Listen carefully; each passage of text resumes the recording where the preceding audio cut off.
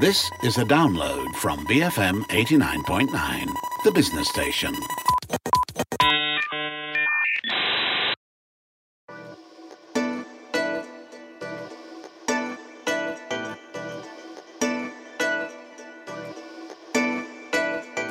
Good morning. This is Resource Center with Audrey Raj. It is the first Tuesday of November, and you know how we kick off every new month on Resource Center. We do our monthly check-in on all things related to psychology at work with organizational psychologist and CEO of OPsych, Hetal Doshi. Happy November, Hetal. Hi, Audrey. Thank you so much for having me back. So today we are going to be talking about the Great Resignation. Where did you first hear about this?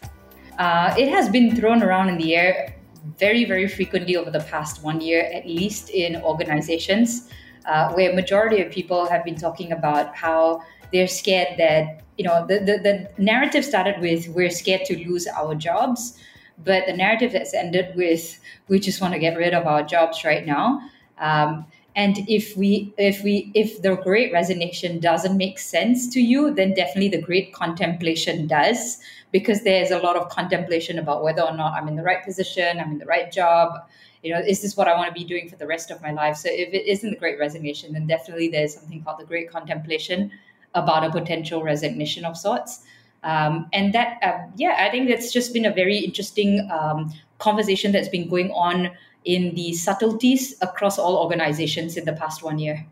Yeah. So now, right here on Enterprise, we've covered the Great Resignation on almost every other show. But just so that everyone listening in is on the same page with this, maybe you just want to give everyone a bit of a background into what this phenomenon is. It is a phenomenon, right? It is a phenomenon, definitely. I would also just be a little bit cautious to, think that this is something that's actually going on everywhere. This was coined, obviously, in the States by a professor, Dr. Anthony Klotz. When he coined it somewhere in April, it was because there were a number of workers who quit their jobs in a single month, and it broke an all-time US record. So economists actually started to call it the Great Resignation.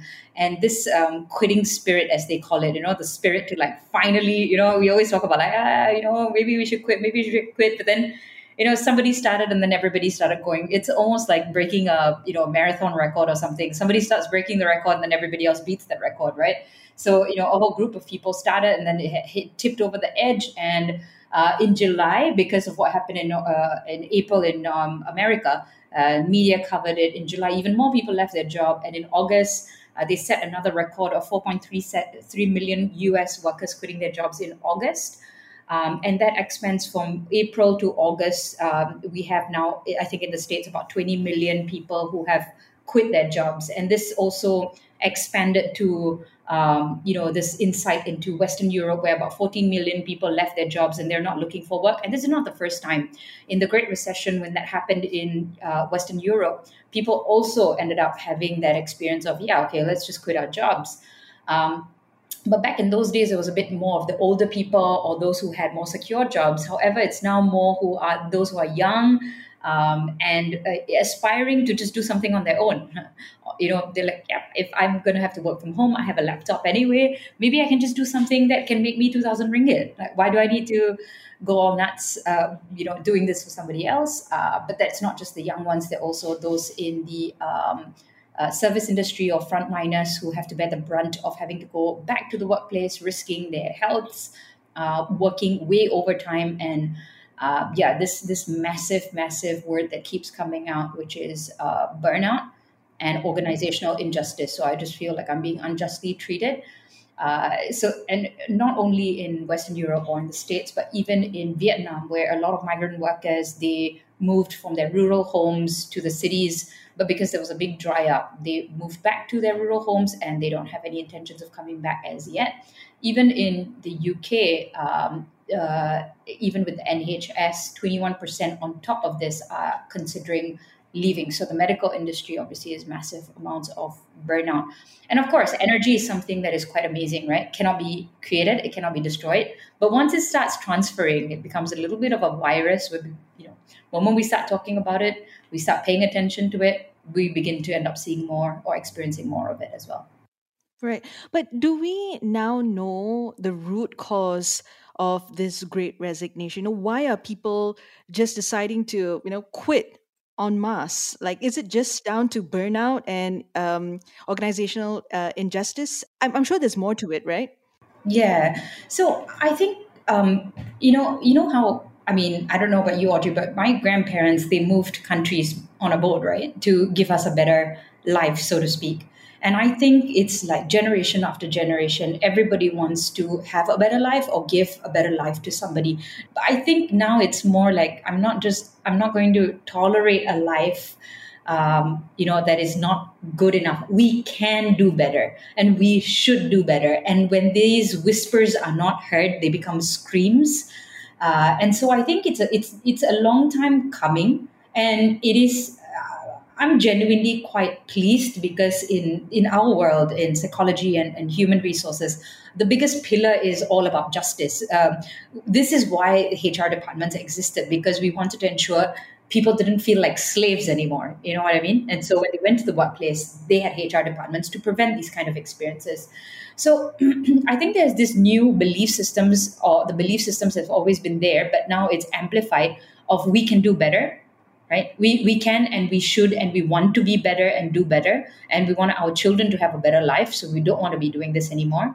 The second thing is that we have more power. Because of a lot of social media platforms, right? So I can give you so many examples of where employees who are not heard to, or they experience different types of abuse or different types of unhealthy experiences over a period of time, compounding to affecting their mental health or their physical health. When they couldn't turn to the organization itself to get a solution, they ended up going on social media platforms. And now in the labor market, so this pressure has changed from the employees having all the power to employers having the power to employees having the power, which may not completely be true, but definitely there's definitely been a shift. Yeah, we also this belief of on top of we can do better or we have more power, we will not tolerate as becoming a very big one. Yeah, so you've got this whole movement of of course you've got the Black Lives Movement, you've got the women agenda, you've got the youth coming up really strong as well in Malaysia, saying that we should probably have younger leaders in places of power and stuff like that. So we will not tolerate inequality and a disrespect of sorts just because we are either minority of sorts, whatever. So this thing has come up because of the great rudeness as well, right? Yeah, I think that the level of rudeness. In airline industries, right? So you see, maybe the rudeness would have been there, but because of social media, it's amplified, right? So you can see people double parking or parking triple parking or whatever it is, right? And they will be captured and it will be shared across social media. Rudeness is just not really tolerated anymore. People will take a screenshot of your car plates. People will take a screenshot of your WhatsApp messages. People are just simply not going to tolerate any form of injustice, or rather, even if they have to, they are definitely trying more and more ways to get evidence so that they can put it up somewhere. And so this idea of ZTO, which is a zero tolerance, used to exist mostly in the physical realm. So zero tolerance of any physical related hazards. For example, like cranes, if you're working in a high risk environment, there are cranes. So you have to make sure that there's, a complete 100% safety measure in place. But now we will not tolerate has gone from a physical non-tolerance of hazards to a psychosocial non-tolerance of hazard, meaning I will not tolerate me going through mental torture or me then also creating a social environment where there is any kind of negativity or toxicity. Toxicity, yeah. Toxicity, yeah. So it's gone from physical to like psychosocial as well. And you know how we used to say like we want work-life balance? Now it's like we want life, or we want life-work balance. So, there was a time where I think companies tried to spin it around. I think if you remember, Audrey, because this conversation has gone on for like decades, right? As long as I've been in this industry, we've been talking about work-life balance. Or work-life integration. Exactly. That was the spin, right? So that spin was there. I think it was created to say, yeah, but we don't really need the 9 to 5. But now that we're working at home, we want the 9 to 5, or at least we want to have what we define as our own idea of balance. And to me, as a psychologist, like I know now through all the evidence in the world, you cannot be having work-life integration. You need a complete segregation because your mind needs to completely shut down and recover. It's almost like telling a sports person, right? Hey, why don't you have like sports and recovery integration? What in the world is that? When you're performing, you're performing. When you're recovering, right? Can you imagine trying to tell them like, oh yeah, while you're recovering, why don't you do some sports as well? Does that make any sense? It doesn't make any sense, right? So this notion that we're seeing in organizations now, where what we call the great remigration, right, going back into the workplace and stuff like that. So there are companies being a little bit more because the organizations may be a bit bigger, so they have these certain policies, and they, unfortunately, some companies may not have learned enough from the pandemic, and they're throwing this blanket policy around saying that we want to continue with team A, team B, 1 week rotation or 2 week rotations. And people are not, they're just like, no, I know, because the work pace is insane. We actually have back-to-back meetings. We have 3 meetings at the same time. Now you want me to go to the workplace and come back. I have 3 extra hours of that. Then you also have even managers, or you have leaders themselves saying, I don't want to go back to the workplace, because in the workplace, remember, we decided to have open work concepts, or open office spaces. So if I have an open office space and I want to have a meeting with my team, and I have team A with me, but team B is at home, and I want to discuss confidential issues, where am I going to be doing this, and where am I going to be looking? I thought eye contact was important. So now I'm looking at the people in front of me, but I'm also looking at the laptop. And some people on the laptop are on video, some people are not working on video. And this idea of like the hybrid creating a major migraine. But plus also then you also create this team A, team B experience of non-inclusion as well. Like, oh, but you said it when you were with them on those days and I was not there then, or you guys went for lunch on those days, you guys are becoming closer, all of that stuff as well. And so I think that is pushing for what a new belief, or a belief that is coming up very strong. We want what makes rational sense. So stop coming up with things that don't make sense anymore. And this is the one that I really like the most. This one is called "We Do Not Want to Be Interfered With." So, where a lot of times employees used to fight for like things that they wanted, now they're fighting for things that they don't want. So these are things called negative liberties. So earlier we used to fight for positive liberties, meaning these are things that will help us to progress. But actually now we are fighting for things that are preventing us from progress, or actually making us regress. For example, back-to-back meetings, so this idea of negative liberties and fighting for negative liberties, or this type of freedom, which is I do not want to have all these disturbances and these barriers in my life, and stop creating them. Things like even hierarchy, for example. Why are you creating hierarchy? Can you stop getting in my way? And people are pushing for these things as well. I think lastly, we want to get rid of bad management is the final belief. You left the best one for last. We're done with bad management. Like, we're just done with people who do not go on listening tours, and even worse so, go on listening tours, but things fall on deaf ears. Is the next biggest thing, because people are willing to earn a little bit less. I kid you not, because they are happy to work in like 2 or 3 jobs at the same time, but they want, when they go to work, you leave me alone and you allow me to have a good experience. Don't irritate me, don't undermine me, don't condescend me. And here's the thing, like, if you are a leader listening to this right now and you think this doesn't happen in your organization, what I've realized is that every time we facilitate a session, leaders walk out saying, I didn't know that. So we cannot assume that our organizations are in a good space or state. As long as they're human beings, it is very likely that we're going to have negative experiences. So if your organization doesn't have one, don't think you're paying attention, because every family, every organization would have it. So if you really know what's going on, you would know that there's negativity going on, and that your space would be to remove negative liberties or some of these negativities. I think, it's a tough time for leaders, but I think it's a beautiful phenomena, because when you're listening, you actually create a lot more possibilities, business opportunities as well. So you're not listening because it's all about empathy only, but you're listening because it helps the business as well. Right.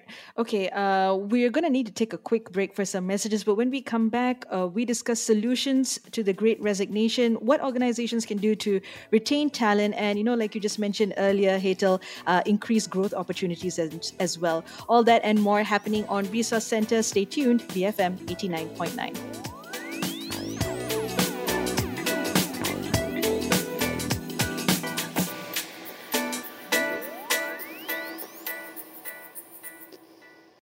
Benchmark for managers. BFM 89.9. You are listening to Resource Center. This is Audrey Raj, organizational psychologist and CEO of OPsych. Hetal Doshi is online with me right now. It is episode 7 of our Psychology at Work series. And on this episode, we are discussing the Great Resignation. Now, Hetal, before the break, we were discussing the various root causes for this phenomenon, the Great Resignation, right? But what is the Great Resignation telling us about how the world is changing, or how the world of work is changing for us? Just personally, this is not something that is happening in 2021. This is something that has been happening across the history of humanity. What is going on though is that it is becoming more and more prevalent, more and more visible, and more aggressive. So the first thing that's definitely going on is a shift in power, where there's always a social hierarchy to who has more power. And here's the thing, right? And a piece of research that was done, uh, within even animal communities, right? In animal communities that have very high hierarchical structures, the leaders at the pack at the top, they are the ones that experience the least amount of stress. So the ones with the most amount of power, although they have a lot of responsibility, they have the least amount of stress because they have a lot of more control. Yeah, we've discussed this before in a previous episode. Yes. Exactly. And so now people just do not want to be right at the bottom of the food chain anymore. And so people are fighting for what they believe is some level of equal power of sorts. So, number one would be the world, I think, is not changing, but is definitely evolving and pushing more in towards equality. Um, and it is a march towards freedom. I think Adam Grant said it really well. It is definitely a march towards freedom. It always has been, and it will continue to be. The second thing that has really, really shifted is that where I think a lot of bosses would say, wow, the younger ones, they're so daring, they don't even have a job and they quit because net freedom is more important than net worth now. Because with freedom, you can find more ways to make money. But if you're just compounded and forced to do something in a very constrained manner, you're always going to be limited. So so I think this is the massive shift from worth to net freedom, because net freedom can give you more net worth, if that makes sense. Right. Now, Hetal, do we have any data for how the Great Resignation is impacting Malaysia? Is there any way to draw a comparison to on how this phenomenon is affecting Malaysia or impacting Malaysia versus the world? So I think recently, I think Malaysian Employees Federation president, I think is Syed Hussein, said that the attrition rates doesn't necessarily show that there is a great resignation being experienced in Malaysia, based on the data that they have. I would just probably look at immediately the clients that I have, because sometimes with data it's just a questionable thing. I think if people aren't resigning, they're definitely always talking about the experiences in the workplace. So what I have noticed is that there's no such thing anymore as one team, one dream. So it's not that an organization is going through massive resignation, but it is many teams, many dreams, meaning you would see teams in an organization that have mass resignations. So it's no longer about like the big organization losing mass amounts of people at one time, but you would see different teams in organizations and having those people saying, you know what, enough is enough. So yeah, I don't have data to back up what could be going on in Malaysia itself, but definitely from water cooler conversations, or rather MS Teams or Zoom call conversations. Yeah, these conversations have, yeah, it's definitely continuing. All right. So let's focus on solutions now. What can we do? What can organizations, what can leaders do about trying to remedy the situation? Or how do we deal with the great resignation? I think it's a very, very simple solution. And I really want it to be as simple as possible. It's almost like a marriage, right? Like, oh, how do you think a marriage will probably continue to last? Do you think it's going to last if there's inequality and injustice? No, right? And divorce rates are at 50% already now. And that just means that people are simply not tolerating any kind of relational dysfunction, even at its most basic order, which is in marriage. So the same thing in organizations. Your best bet is to be a nice person, and everything comes out from being a good person rather than a policy of sorts or whatever, a good policy. So what would a good person do? If you want your employees to be performing, right? If you want anything from anybody, you have a better chance at being able to get something out of them if you're a good person and if you've been nice and if you've reciprocated. You have the best bet, okay? So you could do anything in the world. Your best bet is that if you've been a better person and you have reciprocated something. So I hate to make it so simple, but it comes back down to, like, do you want people to choose you? Okay, so a couple of things that I would recommend on top of just being nice, yeah, because sometimes being nice is not the only thing. But number one, make it a conscious effort to drive in conversation as an agenda. So when you right now we have a lot of meetings about work. So the first thing I would definitely recommend is have conversations about what we can do to address all these negative liberties, all these things that are coming in our way. What can I, as a leader, do to get it out of your way? So having these conversations, and I don't think there's anything to be scared about, because sometimes leaders are like, oh my God, I'm so scared about what I'm going to hear. But if you go in and say, I'm sorry, I don't know what might be going on or what might not be going on, of course you want to have smaller teams. So we call it like a listening tour, not really like a conversational tour. You go in to listen, and then you actually come up with an action plan. What did the leaders do and what did the employees do? There is a structured way of doing it. I can't get into too much of detail, but there's a structured way of having these listening tours or listening circles where everybody's an equal over there. Another thing, I think a lot of what I want to say is to get rid of stuff. I don't think it's about adding anything. A lot of what I think should be done is getting rid of stuff. The second thing would be like definitely getting rid of bad management. So if there's anybody who is, and I don't mean get rid of bad management as in like getting them to leave the organization straight away, but get rid of bad management practices. And if you have to, the people as well, yeah? Because what has happened is that because there have been certain companies that are very, very pro getting rid of bad management practices, even if you are a top performer. Because previously it used to be like top performers, but if you're a bad manager, we still keep you because you're a top performer. But nowadays, organizations are not going to do that because there's whistleblowing and there's all kinds of stuff. So definitely do not be afraid to have conversations about firing bad management practices, not necessarily the managers themselves. And so what I'm really surprised about is that organizations have not been doing enough of frequent feedback sessions. I'm really shocked about that because it's been decades where people have been talking about feedback sessions, but we haven't really been doing that. Yeah. Right. Now, the other thing that I wanted to talk about was increasing growth opportunities, in the organization. So people don't feel like they have to leave in order to grow. So what can we do here?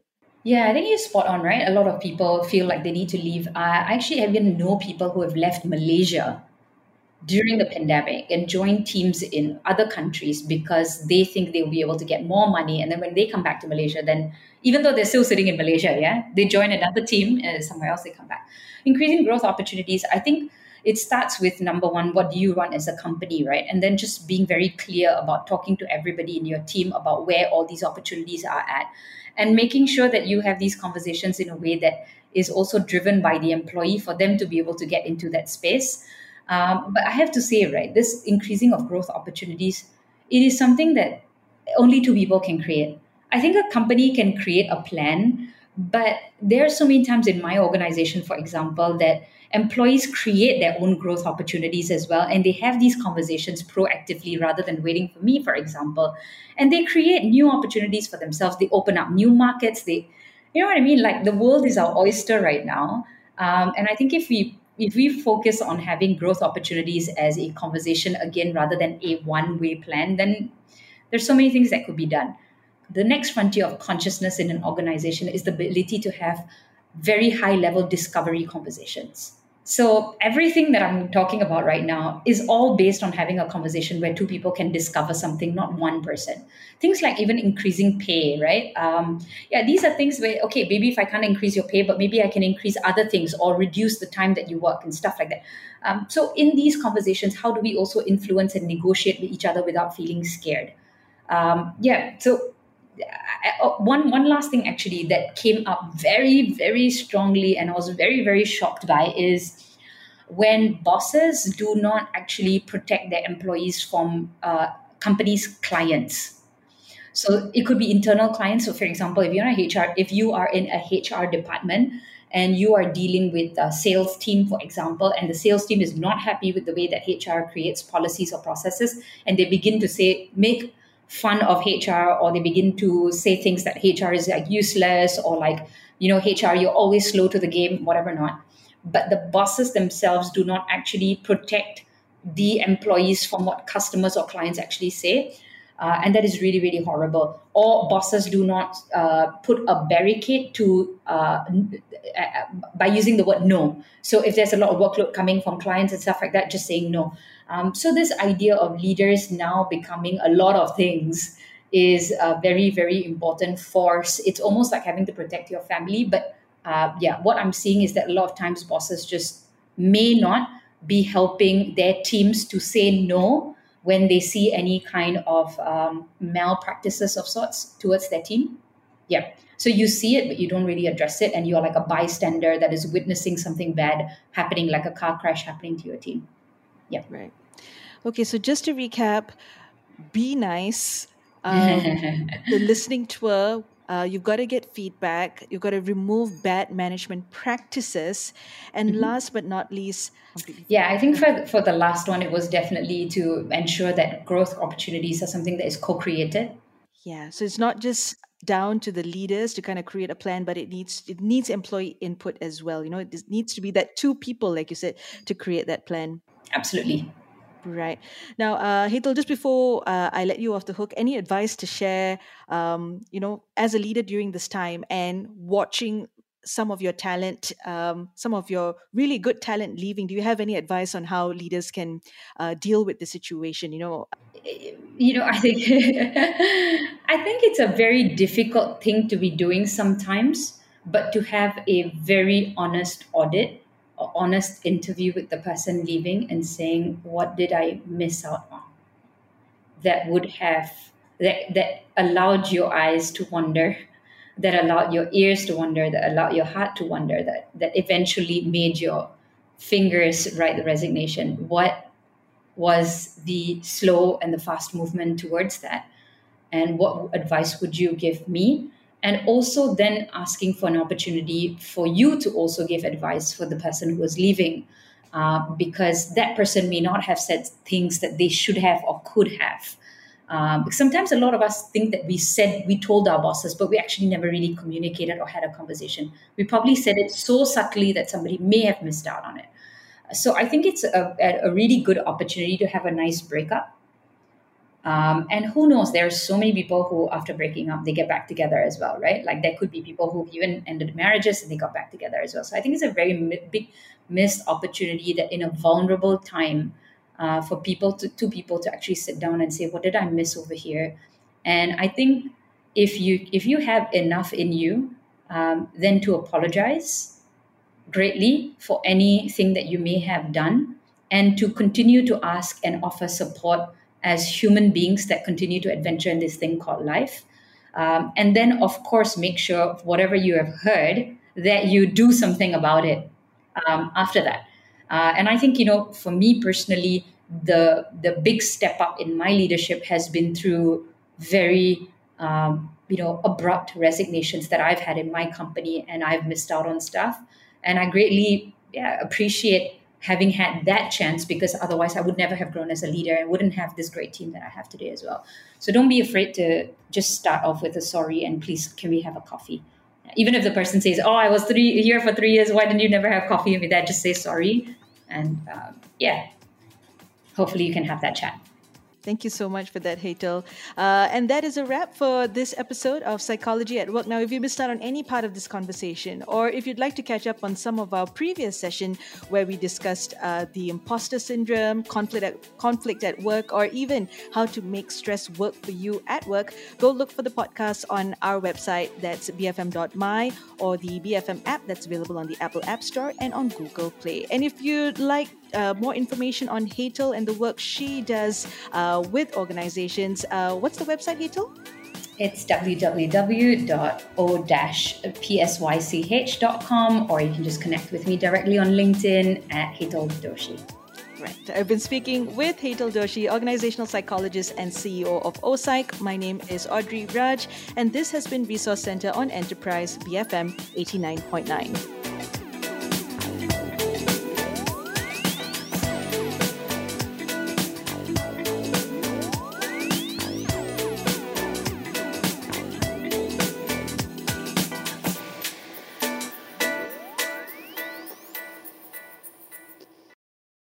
Thank you for listening to this podcast. To find more great interviews, go to bfm.my or find us on iTunes. BFM 89.9, the business station.